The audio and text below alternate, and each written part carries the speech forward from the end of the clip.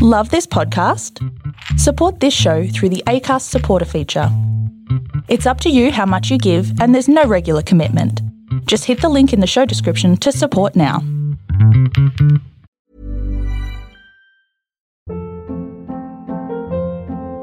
Hold up. What was that? Boring. No flavor. That was as bad as those leftovers you ate all week. Keke Palmer here. And it's time to say hello to something fresh and guilt-free. Hello Fresh. Jazz up dinner with pecan-crusted chicken or garlic butter shrimp scampi. Now that's music to my mouth. Hello Fresh. Let's get this dinner party started. Discover all the delicious possibilities at hellofresh.com. There is a story for everyone here because every story matters. Welcome everyone to the Storybox. This is the place to be if you are a lover of stories, learning new and interesting things, and if you want to grow abundantly. My name is Jay Phantom, and I believe it's my purpose to help you realize your worth and become the greatest and best version of you possible. I am grateful that you're here today. Now let's journey into this story box together and hear more about whose story will be unboxed today.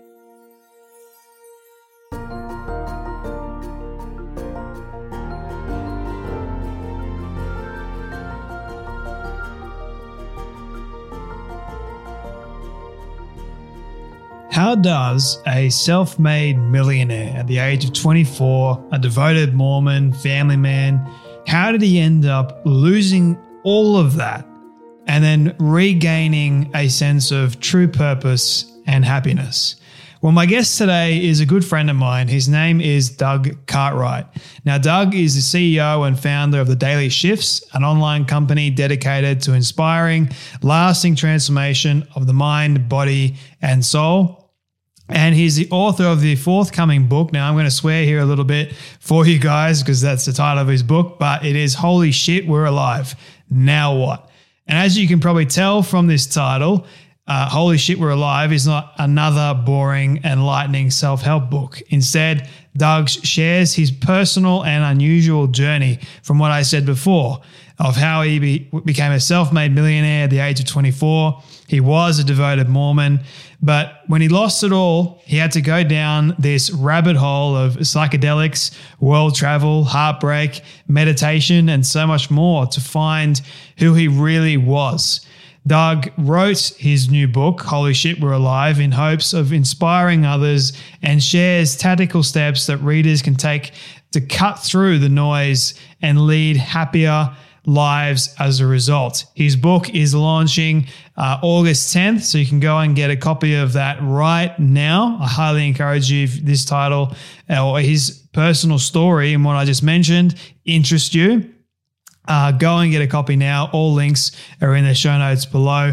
I honestly really enjoyed my conversation with Doug. He has a way of sharing his incredible story in a unique way that is very interesting, and I have no doubt that you guys are going to love what he has to say too. So to help support Doug, his mission and everything that he's trying to do out there in the world, he's helped thousands of people around the world with his company, Daily Shifts. So that's another area that we do dive into as well during this conversation. So my friends, if you do get something from this one, please share it around. Also go and get a copy of Doug's book too.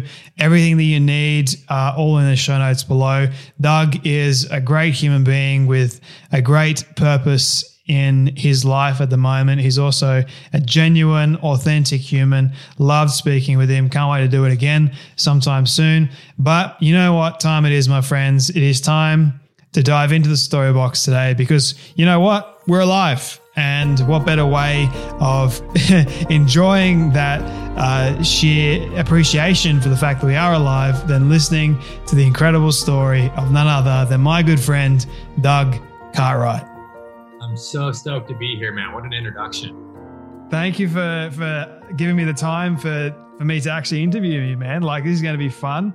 Like the title, holy shit, I don't swear. But that's technically not me swearing. So we'll say that. But I'm excited to actually unbox your story a little bit and hear what you've actually journeyed through in just a moment. But before we do that, I have one question I love asking all my guests at the very, very start. I don't know if you've heard any of my other episodes, but this one, I think you might like it. What does success look like for you? To me, success feels it's an interpersonal state of calm and centered and fulfillment and joy, and a lot of people believe success is the fancy car or the new job or the hot partner or the six-pack abs, and most people are out there living in what I call happy when syndrome. Right? I'll be happy when my ship comes in. I'll be happy when my book sells 1 million copies, or when I pay off my debt, or I get the partner or the car. But the reality is we believe that those things will make us happy. That's why we want them. Yep. Right. And so true success is internal alignment. You're calm, you're not anxious, you're not overwhelmed. It's just that true moment in the now of feeling just bliss and overwhelm. Yeah. So that, all being said, is easier said than done for very much everyone. So for those people that actually want to get into alignment, find this true sense of self, purpose, fulfillment, you name it, whatever it is, and they're really wrestling with it, what advice would you give to them? It's a really good question. I believe that, the hard part about quote unquote being human is we're raised with societal pressures. We're taught to go to college and get a job, and we're raised in specific religions, and we get these labels kind of placed on us early, especially in elementary and junior high, where it's either, you're the really smart kid, right? So I have to get good grades and get a good academic, scholarship, or you're the athlete and, or you're the cool jock, or you're the pretty girl, or you're the brainiac, or whatever it may be. And we have all of these labels. And so we seek kind of this validation to live up to who we were supposed to be. Like society, our family, religion, whatever, gives us these labels of who we need to be. And so we struggle so often in life to live up to that expectation. But true alignment and true happiness comes from when we're our most authentic, natural selves. And so to become who we truly are, we have to let go of who we thought we were supposed to be.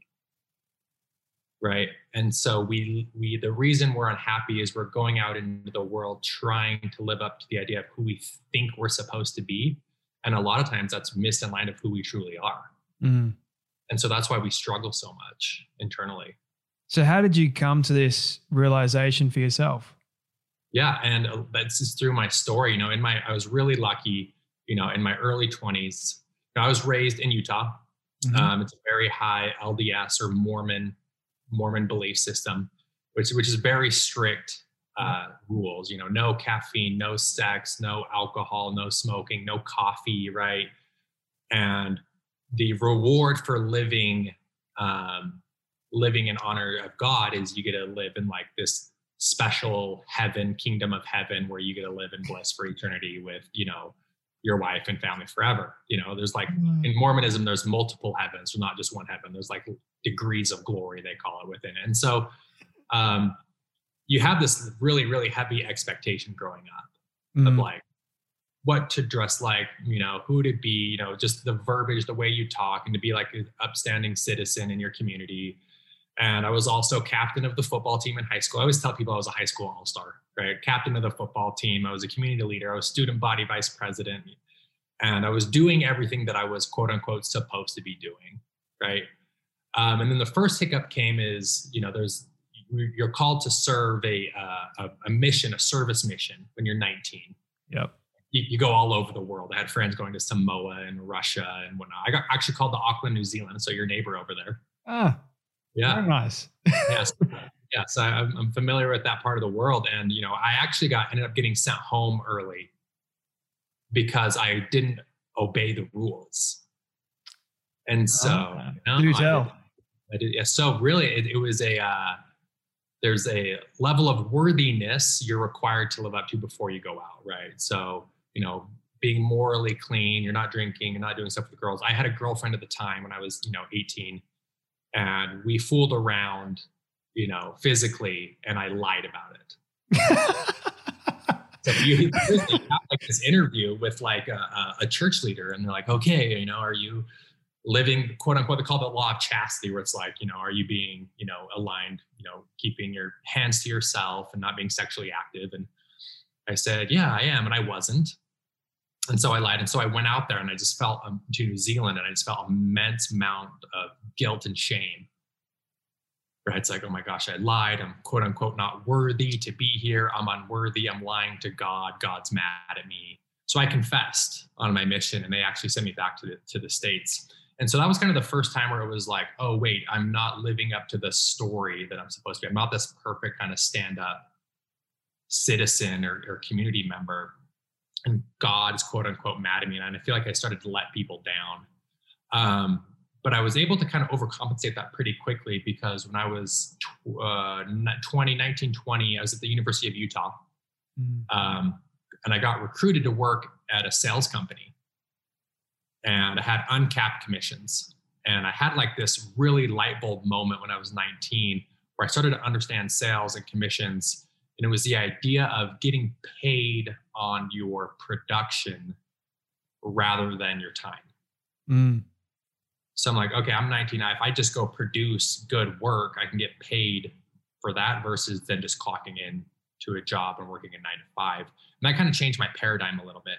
And really what I was battling over both of these experiences is growing up, I was the fat kid, right? I was overweight. And so a story that I told about myself was that I was unworthy of love because something was physically wrong with me, right? I know that I'm overweight, and you obviously can see that because you can see it. So I now know I have to overcompensate and prove to you why I'm worthy because there's something wrong with me, right? And so I wasn't getting validation from girls and whatnot. And I'm kind of this fat kid. I was kind of always in the shadow of being kind of really, truly the popular kid. I was always, I was kind of in the shadow of someone. So I get home from my mission. So I'm the fat kid, and I kind of screwed up in church, but then I kind of find this sales job with uncapped commissions. And this was kind of like my time to shine. And I met a really incredible mentor named Casey, who was the one who got me into like personal development and goal setting and healthy habits. And I remember he handed me a book called Goals by Brian Tracy. And I was actually in Florida on spring break, and I was reading it at the pool, and something clicked. It was like, personal development is amazing, sales, and I can learn these skills. These are skills that I can learn. And so I embarked on this new career of door-to-door sales with uncapped commissions. And I saw a lot of success really, really early. And so I was 19 years old. I was selling door-to-door alarm systems in Dallas, Texas, in the middle of the summer. And it's like, I'm sweating coming home. Like I remember like having like swass stains on my butt and like dripping armpits and like knocking on people's doors, trying to sell these alarm systems. Anyways, was very successful at it. And I remember in a 6-week period, I made $50,000 as a young kid. And I remember like getting my check and being like, whoa, my whole life is about to change. And so from that moment on, I fully committed to this job. I had great mentors that were like helping me become a good version of myself. But really what was happening as I performed better in sales, I started making more money. I was getting recognition at my company, right? It's like, oh, cool. I remember someone called me the LeBron James of my company. And I'm like, oh, cool. Like, yeah, I'm the man. I'm finally the man. Like I can prove all you guys that I'm the man. And so I got obsessed with this sales career where I was recruiting and training guys. And by the time I was 24, I cleared over $1 million in sales commissions. And the deeper wound, though, at the time was I didn't love myself. And I was trying to be someone everyone wanted me to be. And in regards to dating, like I've never gotten validation. So all of a sudden you give a 23-year-old a big chunk of change. And I just started spending that like crazy because all I was saying was like, hey, validate me. So I'm the guy I'm a big sports guy. I love the Utah Jazz. I love University of Utah football. I love NFL. So I'm the guy that's going to the Super Bowls. I'm going to the NBA playoffs. I'm going to the World Series. I'm buying front row tickets. And there was like, if you go look back, like in my Instagram page, you'll see like this series of photos where I'm at like a game every weekend. And the peak of it all is when I spent like $15,000 to sit in a suite with Kevin Durant at the Super Bowl. And it was like the highlight, right? It looked really cool on Instagram. You know, like, oh, people are stoked. But inside, like, I was miserable. I remember I missed the whole game because I was just scrolling through my Instagram, looking at how many likes I was going to get. Man. And so I can't hit this crossroads. So to really answer your question here, the crossroads I hit was, it was like, I coined it the success void, right? I had a great job. I was hanging out with pretty girls. I was traveling the world. I was sitting front row at sporting events. I was driving, you know, $100,000 Mercedes. And on paper, it looked really good. But internally, there was like this deep, deep void. And I'm like, I am not happy. Like, not only, you know, I made some screw ups in my early teens or in my early 20s. I've overcompensated those. I've done more to prove everyone that I'm worthy of love. But I still have this deep, deep void. And that moment, that time in my life was really scary. And that was really the time where I looked deeper and I was like, okay, we need to start making some changes here. Did the church sort of kick you out entirely? So it's crazy. You talk about your mom being super conservative. My mom is very conservative too, very, you know, lives the standards of the Mormon faith. And I was in quote unquote a disciplinary council because of my practice, right, in the church. And it was this continuous, like, I kept screwing up with girls. Right? I kept being intimate with girls. And every time you do that, it's like, you know, they're going to kick you out of the church. And so I literally was at the point where I was about to get excommunicated from the church. Like, they were going to literally kick me out of the church. I had this council. They're like, yeah, you're done. And my mom flies in last minute, calls the leader at the time. She's like, you cannot kick my son out. It's going to be, you know, devastating for him, blah, blah, blah, blah, blah. So they gave me like a slap on the wrist. They call it a disfellowshipment, where it's kind of like you're just not in good standing with the church. So it was the second time I'd been disfellowshipped. I was about to get excommunicated. Didn't. Mom comes in to save the day, right? But it was kind of at that point, it was too late anyways. And then kind of after my, you know, exploration, my deep dive, otherwise, I actually, by choice in 2017, removed my records from the church. So I'm technically not a Mormon anymore, but that was my choice. But, you know, if I wouldn't have done that, if it wasn't for my mom, they would have kicked me out anyways. See, that's what I have a somewhat problem with, is like, in order to quite go to heaven and be with God one day, you have to have this record. And it's basically like the faith by works kind of thing. It's a ridiculous mindset. I don't believe that in the slightest. I believe that when you accept Christ as your Lord and Savior, then you're going to heaven. You don't have to work this, I guess you could say, perfect, in quotation marks, lifestyle in order to match up. And then one day you get to heaven and say, God pulls out a list and says, hey, you didn't match up all these things and you didn't tick them all off. Like, man. You know, I'm with you. I had an experience, you know, my first time, you know, so around this time of having this success void, I'm like searching. I'm like, okay, church isn't working for me. Money's not the answer, right? Like, traveling is not the answer. Sporting events isn't the answer. Being the ultimate bachelor is not the answer. What's the answer here? Like, what is going on? And it was kind of this dark time. And around the time I was open to new ideas, and I came across a lot of studies that talked about the therapeutic benefits of psychedelics. And at this point, being, you know, mid-20s, raised in a conservative Christian home in Utah, you're literally taught that all drugs are the same and they're all meth. And if you do them once, you're going to get addicted and die. You know, it's just kind of like the narrative that's kind of pumped into your brain. And so I'm reading some of these studies and some of these quotes from really prominent entrepreneurs and business leaders who are, you know, claiming that these psychedelic medicines have profound, beautiful impact on their life and their career. And I'm like, what in the hell? Like, what? like, I remember the first time reading something like that, my jaw dropped. Because like, there's the quote from Steve Jobs that says, doing LSD was one of the most profound experiences of my life. And there's another quote from Tim Ferriss who says, every self-made billionaire I know actively participates in psychedelic experiences. And in my head, the correlation I make is like, okay, well, if the CEO of, a big corporation gets caught up in a cocaine scandal, that's front page news. He's out, and their stock drops 30%. But like, there's really creative geniuses openly talking about the benefits of psychedelics. I'm like, there's got to be something here. And so my interest was piqued. And so literally a couple weeks later, maybe 2, it was really close after I kind of opened up the door here. I'm at a party up in Eden, Utah, a beautiful cabin party. And a high school friend, who I hadn't seen in years, is there. And he's like, hey, Doug, not sure if you're interested in this, but I have some MDMA here, which technically some people don't classify as a psychedelic.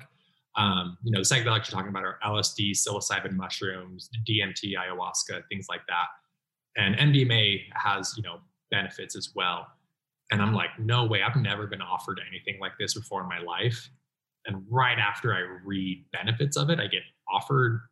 I'm like, I remember, my head was saying no, but my soul was screaming yes.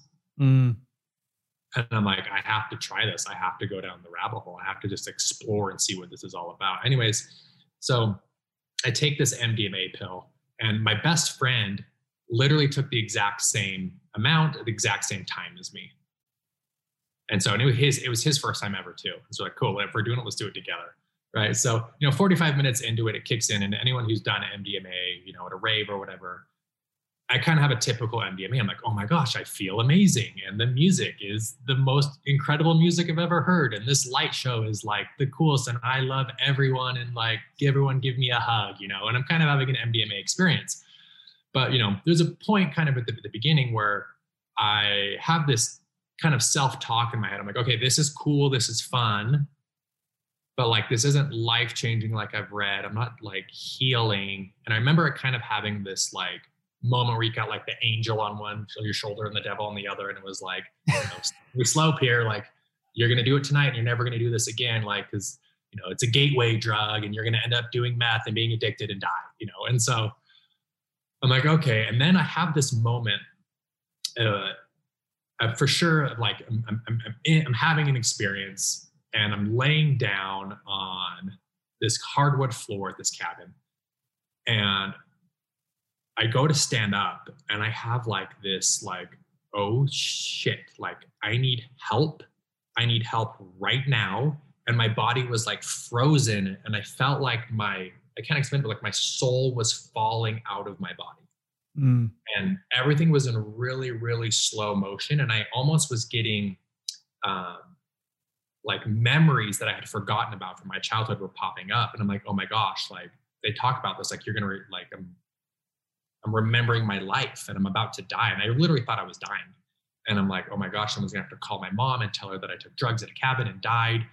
And it was, I don't know how long it was. I want to say it was maybe only a couple of seconds, but it was horrific.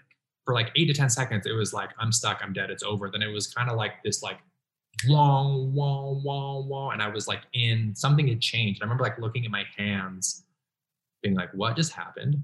And so I go to open up this door at this cabin. And I don't know how to explain it, but the best way is to explain it. I was in another dimension. And I know this sounds crazy. Like, it sounds woo-woo weird, but I was physically, it wasn't a hallucination. I was literally on a dimension on top of this dimension. Everything was way more real. I could see energy and anything that had been alive. I could look at someone and kind of just know a lot more about them. And it was the most incredible, beautiful, like, I tell people it's like I got through the veil in a sense. And I had a moment to kind of go back to what we were talking about. You know, I went outside on the patio, overlooked this lake, and I could see the earth's soul breathing. And I'm like, oh, wait, Mother Earth. Oh, I get it. It's an actual being entity. Like, there's a reason they call it, oh, okay, I get it. It has a soul. And then I walk back inside, and then this like beam of light socks me on the top of the head. And it's the love of the creator. And it's the most incredible, indescribable, immense love and connection you could ever imagine. And to your point, it's not, you don't have to earn it. It's there no matter what. It's not like it's clicking at a list. It's like, okay, have you been a good boy? Have you done this? There's no checklist. It was the incredible, immense love from the creator, whatever you want to call it, God, universe, soul, divine, whatever your word is. It's this incredible universal energy that cares about us infinitely. And I felt that for the first time in my life.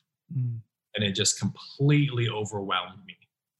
And the rest of the night, I went into this other room and kind of closed my eyes and I started hallucinating and kind of had these weird hallucinations about, why I'm on earth and what happens when we die. And anyways, it was this really incredible experience. But the thing that was really tricky about it was I thought that's what happened to everyone when they take MDMA. And so afterwards, I'm like talking to my buddy and I'm like, hey, what did you learn in the spirit world? He's like, what? I'm like, yeah, when you got to that other dimension, like, what did you learn about life? Like, I saw I feel like my purpose of life and I felt the love of God. And he's like, what are you talking about? And so there was a brief moment after this experience where I was actually extremely panicked because I'm like, oh, I messed up my brain. Like I've gone Looney Tunes. Like I checked me into a psych ward, right? Put me in the straitjacket. I believe in another dimension and I felt God. Like, yeah, you say that on the street, they put you in a crazy bin.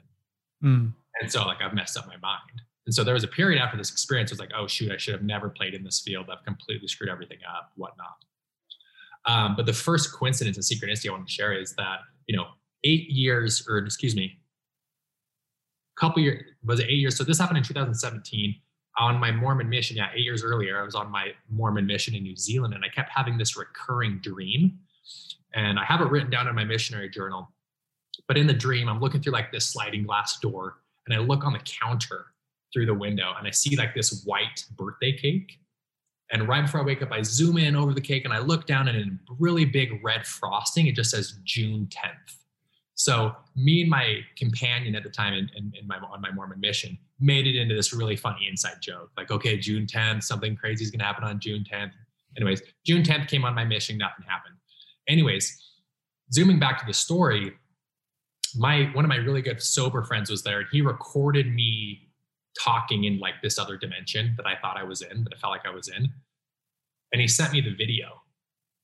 And so I was showing a friend of mine, hey, check this out. Here's me in this dimension, speaking in this dimension. And I look at the timestamp on the bottom of the video. It's June 10th. Damn. And I'm like, what is going on? So that coincidence connecting to June 10th. So June 10th, 2017 is my big day, the day my life literally changed forever. That led me to be okay, that's too weird of a coincidence. And, cutting a long story short, and I explain the whole story in my book, coming out for those that want a little bit more juicy stuff, dive into the book. But eventually what that experience did is it got me engaged and curious in life, in the weird coincidences. And that eventually led me down the road, meeting incredible people, traveling the world, talking to the psychologists and the therapists and the meditators and the professionals, which eventually led me working, with ayahuasca, which is a plant medicine. And that was, a really, really profound, pivotal moment of my life and my journey of self-healing. And to circle all the way back, allowed me to do the work to forget about the person who I thought I was supposed to be and gain the confidence and alignment to be my true, authentic self and share my gifts with the world. What a crazy story, man. And it's way crazier. So if you want the book, it's really, really wild. The book is a roller coaster, but that's no doubt. That's relevant. Yeah. I have no doubt about that, man. I have never taken drugs in my life, never had any alcohol, partly for two reasons, choice and then my own health. But I've always been fascinated by people who have actually taken drugs and the experience, because you're right, it is different for every single person that has taken a drug. Sometimes it is somewhat similar, but there's differences for each person. It's kind of relative. And I've always wondered, how real is it actually? Can you have this kind of experience without the drug? Or do you have to take the actual drug in order to sort of feel like your sense of centerness or get to the creator or Mother Earth or all that sort of stuff? Like, is it just the drug making it happen for you, and is that a good thing, or is it a bad thing? I don't know. It's a very valid question. And so I kind of have two angles on it. So it's, my first point is, no, you don't need these medicines and these substances, right? But it almost feels like a shortcut. Not a shortcut, but more of like, you can do 20 years of therapy, or you can go do an ayahuasca retreat in over a weekend. You get to the same place. It's just the timing and the amount of effort, right? And it just gets so deep into your subconscious. And I think, a lot of people are like, well, maybe it was just your brain cells firing and, you just were making that up in your head. Totally possible. But to me, it doesn't matter. Like, my life is significantly better. I feel so much more joy. I feel so much happier, aligned, and true to who I am. So to me, it really doesn't matter if it was real or not. It's very real to me, and it's more real than this is real. So to me, it's real.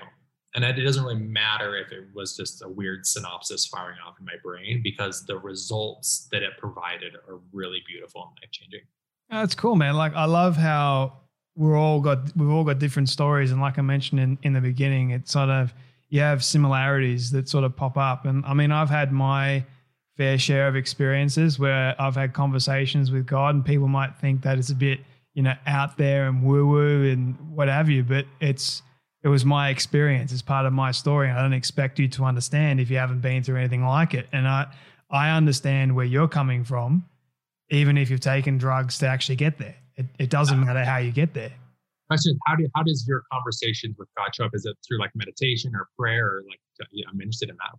Well, it's a funny story in that, like, it's happened several times, but the main one that I do open up about in my book was actually, I was blind for a period of time. So I had meningococcal, and I couldn't see. So one of my symptoms was I was sensitive to light. So I got meningitis too. I've had it. Yeah. That's another story. We're going to get into that. That's another story, yeah. But I was sitting in the hospital chair, and because when one sense is gone, you sort of like, you can't look around, you can't be distracted by all the things that are going on. So my brain went to, I guess you could say, a different place. And I was having this dialogue for over 4 hours with God. He was asking me all these questions. And the one question he kept coming back to was, why are you here? Why are you here? And I had no idea how to answer him. I'm like, well, it's your fault I'm here, isn't it? Like, I kept having that sort of mindset, because I went through countless other painful moments in my life, even before getting to this point. And up until this point, I was just sick of it all. So I was angry at God, angry at myself, angry at everyone. So I was really, really hating being there and being in pain. I was just sick of it. So for 4 hours, I was blaming God. And then at the end, he's like, do you trust me? And that hit me. I'm like, chills. Yeah, I got the chills. And like in that moment, I still get the chills when I tell the story. And I'm like, okay, I'm ready. Because you got to have a lumbar puncture. Yeah. So I had to go through a lumbar puncture, and there was a 50% chance of surviving that or potentially dying from it, you name it, all kinds of possible scenarios. I couldn't see the doctor, and the doctor only done one other lumbar puncture, which, for me, I need to see his eyes because they're the windows to the soul for me to be able to trust you. I couldn't do that. But who was I really putting my trust in? Was it the doctor or was it God? Wow. So that was a massive, massive test. And thank God I did survive. But that was my experience, man. What was your experience with meningitis? Wasn't nearly as powerful as yours, but in 2000, it was right after I got sent home from my Mormon mission, I remember, the being blind. I remember driving home from a buddy's house at night. And I started feeling really sick. And as the cars would drive past, their headlights, and it was just like extremely blinding. Yeah. I'm like, why is this so intense? Like, what is going on? And I remember I had to pull over for a little bit and like lay down. And I remember like, what is going on? And so I get home, and I was living with my parents at the time. And I got really intense headache. And I would, I woke my parents up, I was like, I was 19 at the time. And I'm like, hey, I have a really bad headache. My dad was like, just take some ibuprofen. And so I did. I went back to bed, and it was like, it felt like someone was inside my head with a hammer. And I walked into their bedroom, and I'm like, if you guys don't take me to the hospital, I'm calling an ambulance. Yep. And they're like, oh, you're serious.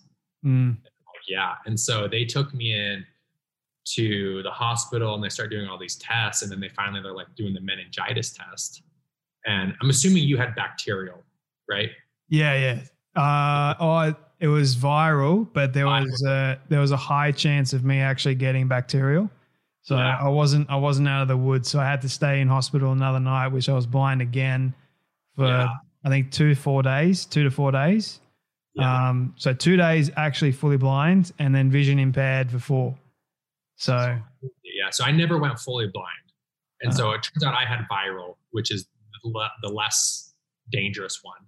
Yep. But I mean, still the doctor comes in, he's like, yeah, you have viral meningitis. You have a 10% chance of dying. I'm like, 10% is really high. Like, that's a really high percent chance of dying. Yep.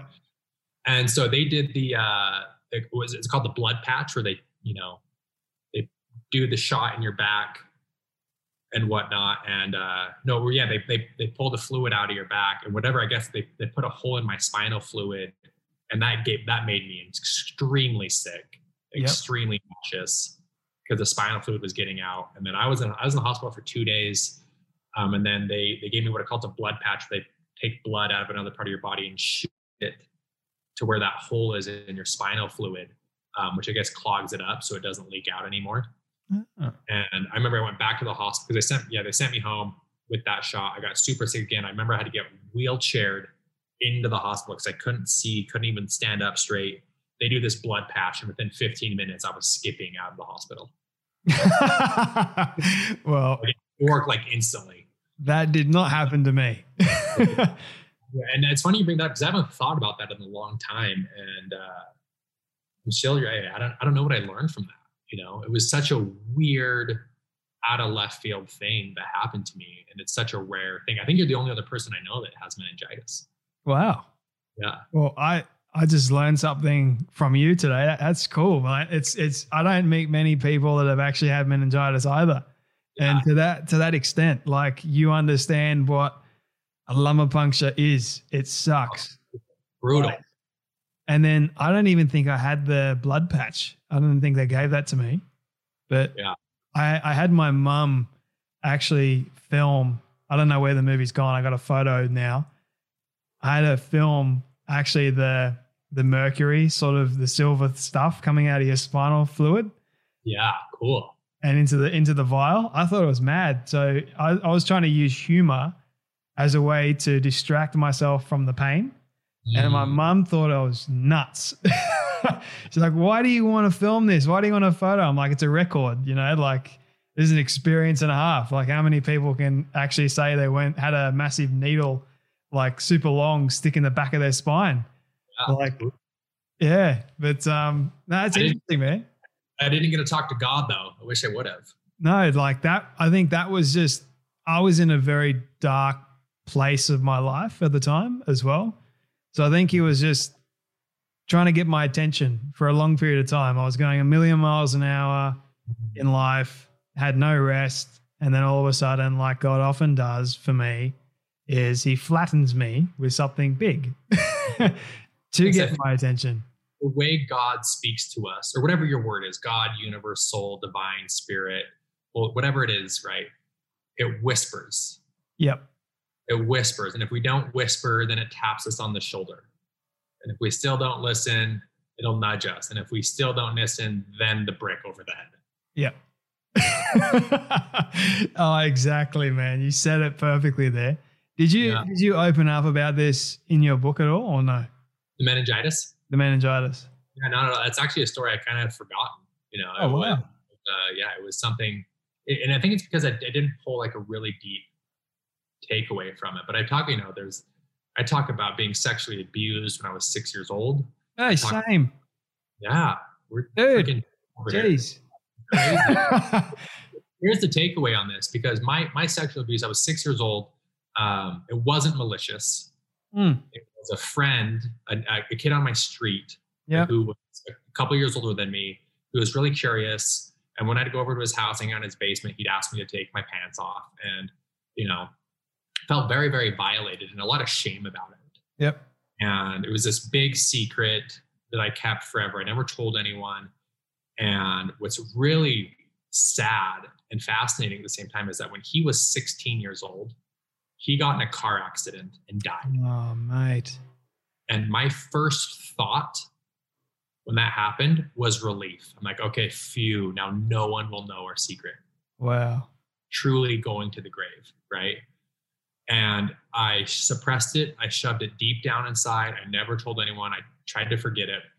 And in an ayahuasca session, I'm in this ceremony. It's anyone who's not familiar with an ayahuasca session, it's not like, hey, it's Friday night, let's go do ayahuasca and hang. No, it's very intense. It's very ceremonial. You work with a shaman who usually has a bloodline. It's ayahuasca is not fun. It's very intense. It's very overwhelming. You purge. It's a whole thing. You prepare for months for it. It's not just like going to get high with your friends. So anyways, I'm in this ceremony setting, and this memory of this kid's basement keeps kind of like coming into my hallucination. I'm like, why am I thinking about this? Like, why is this coming up? I'm doing ayahuasca right now. I don't want to think about this. And then I'm like, oh, wait, there's probably something here. And so I kind of surrendered into the experience, and I started reliving it and reliving this really intense emotions and kind of seeing myself as a little scared 6-year-old. And I have a lot of empathy for that version of myself. And when it was all said and done, it started connecting some dots for me. And the experience showed me that, like, in my life, especially in high school and in college, I had a lot of friends who were girls. I could make friends with girls very easily, right? And connect with them. It would be strictly platonic. But I always had a little bit more difficult time making friends with guys. And it showed me the reason is because another story I created in my subconscious was that men will hurt you and they'll come onto you. So you need to subconsciously create a barrier and a wall and keep men at a distance so they don't abuse you. And I'm like, oh my gosh, I've been telling myself this story and keeping men at a distance because my very first best friend abused me. And through working with therapists and whatnot, I was able to overcome that. And now it's like I have tons of guy friends, and it's not quote unquote gay. Not that that's a bad thing, but like it's not gay and it's not bad and they're not going to abuse you. And it's literally changed my life. And it was something that I would have never connected, that sexual abuse was actually affecting personal relationships 25 years later. I call it the traumatic days.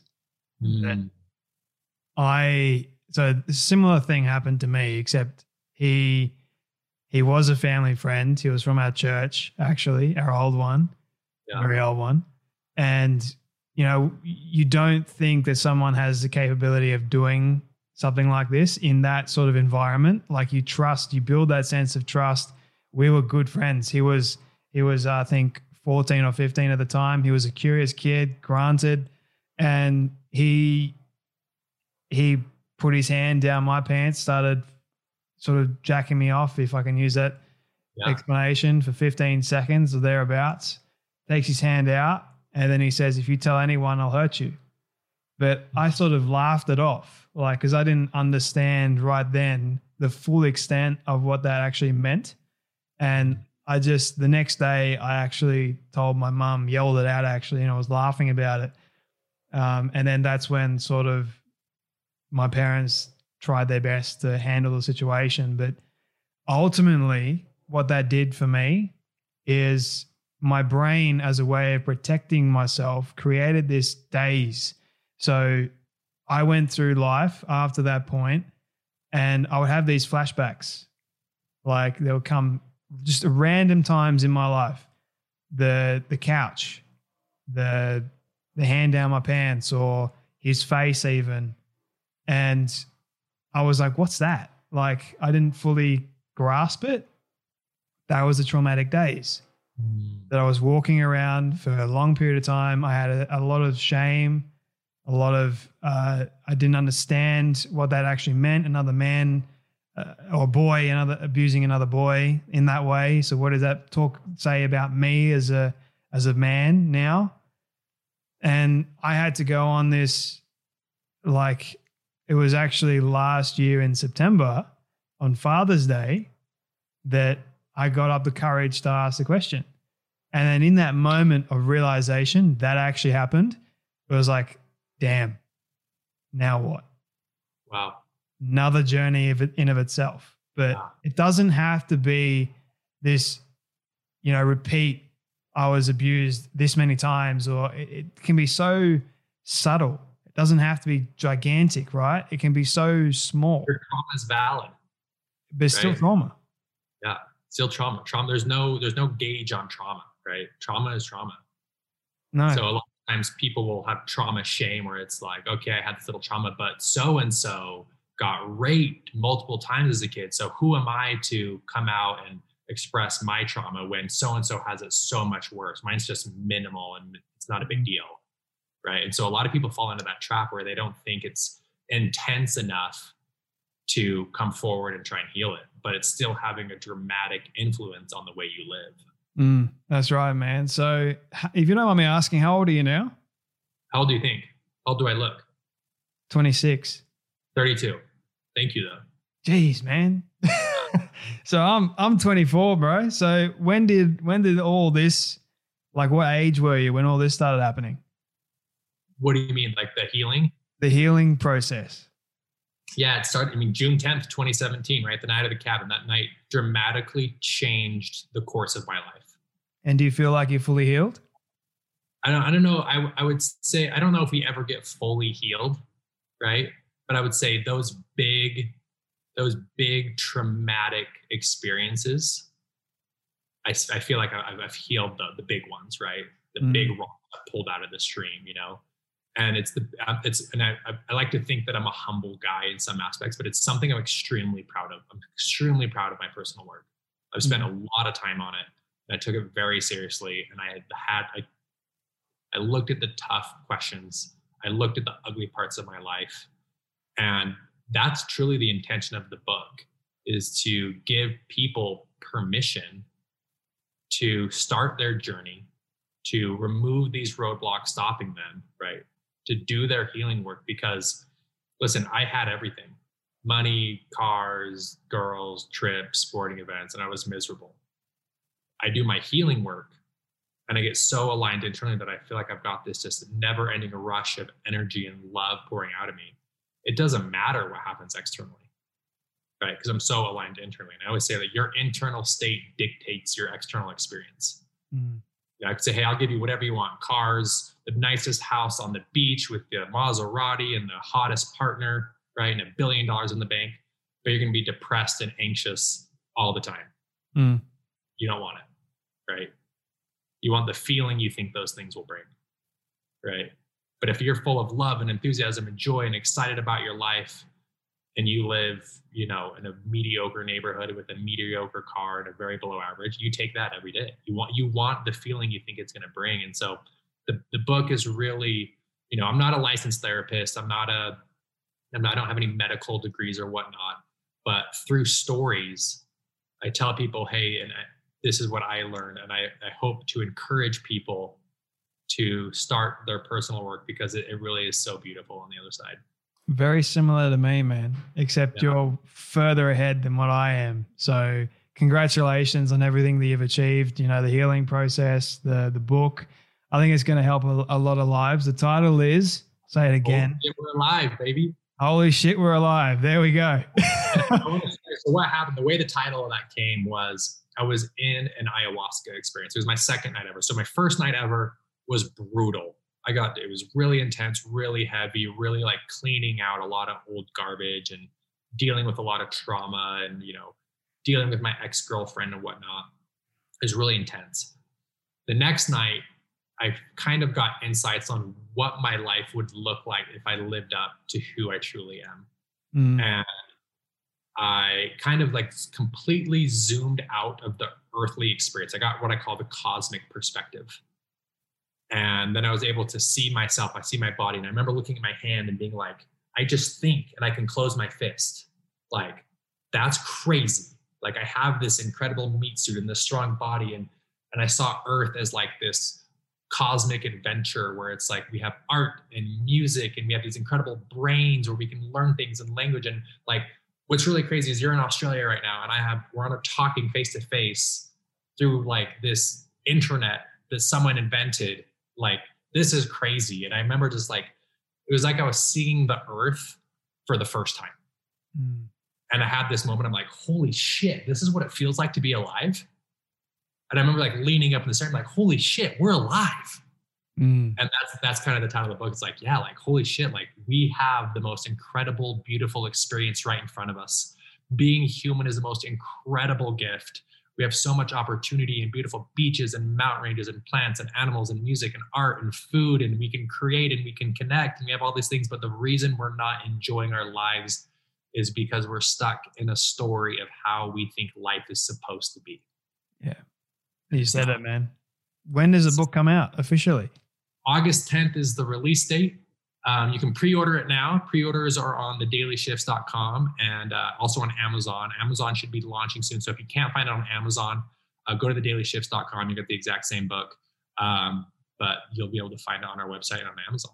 And the Daily Shifts, by the way, is another story entirely, which we could get into, but for the sake of time, mate, this has been good. 2 final questions for you, if you don't mind, man. Do you feel like anything is missing currently in your life? I don't think missing is the right word, right?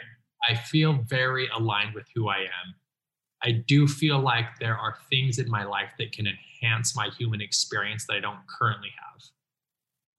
Missing maybe feels like there's something lacking. I don't feel like there's lack, but I feel like it can be enhanced. Good. I like that. I feel that like it's true. So this is my final question. It's a hypothetical one. It's one of my all-time favorite ones that I always ask everyone at the end. So I want you to imagine with me for a moment that you've been able to reach the age of 100. All your friends and your family have decided to put together a film for you of everything you've ever said and everything you've ever done. It might be a wild film, but that doesn't matter. And don't ask me how they got it all. We'll call it magic for the sake of an argument. But they've been able to get it and show it to you on your 100th birthday. What do you want that film to say and to show about your life? I want it to say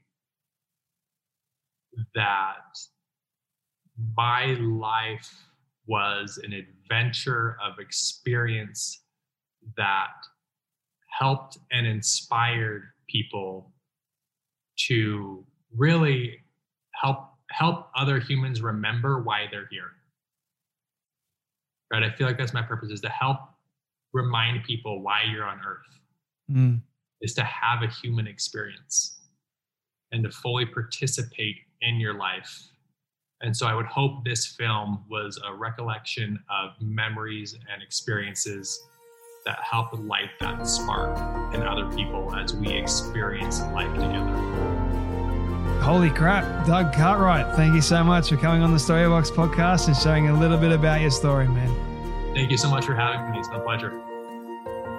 I really don't like this part because it means that sadly we have come to an end of yet another story. I just want to say thank you to all of you for tuning in and listening to our guests today. It is my prayer that you would have felt inspired, motivated, challenged in some way, and that you would have learned something new as well. If you would like to hear more amazing stories like this one, you can do so now by searching up the Storybox on all podcast platforms. It is that easy. And if you did get something from today's guest, please do share it around with your friend or family member who you feel could benefit from hearing today's story. And before you go, I greatly appreciate it if you could spend 30 seconds leaving a rating review over on Apple Podcasts. It goes a long way to reaching more people and building this community of the Storybox. Let's start changing lives through powerful stories like this one you heard today. Your support is always greatly appreciated. Until next time, when we dive back into the Storybox, I'm Jay Phantom, and don't forget, your story is worth more than you know. I'll catch you then.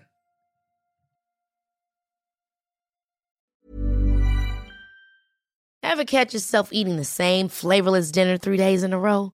Dreaming of something better? Well, HelloFresh is your guilt-free dream come true, baby. It's me, Keke Palmer. Let's wake up those taste buds with hot, juicy pecan-crusted chicken or garlic butter shrimp scampi. Hello Fresh. Stop dreaming of all the delicious possibilities and dig in at HelloFresh.com. Let's get this dinner party started.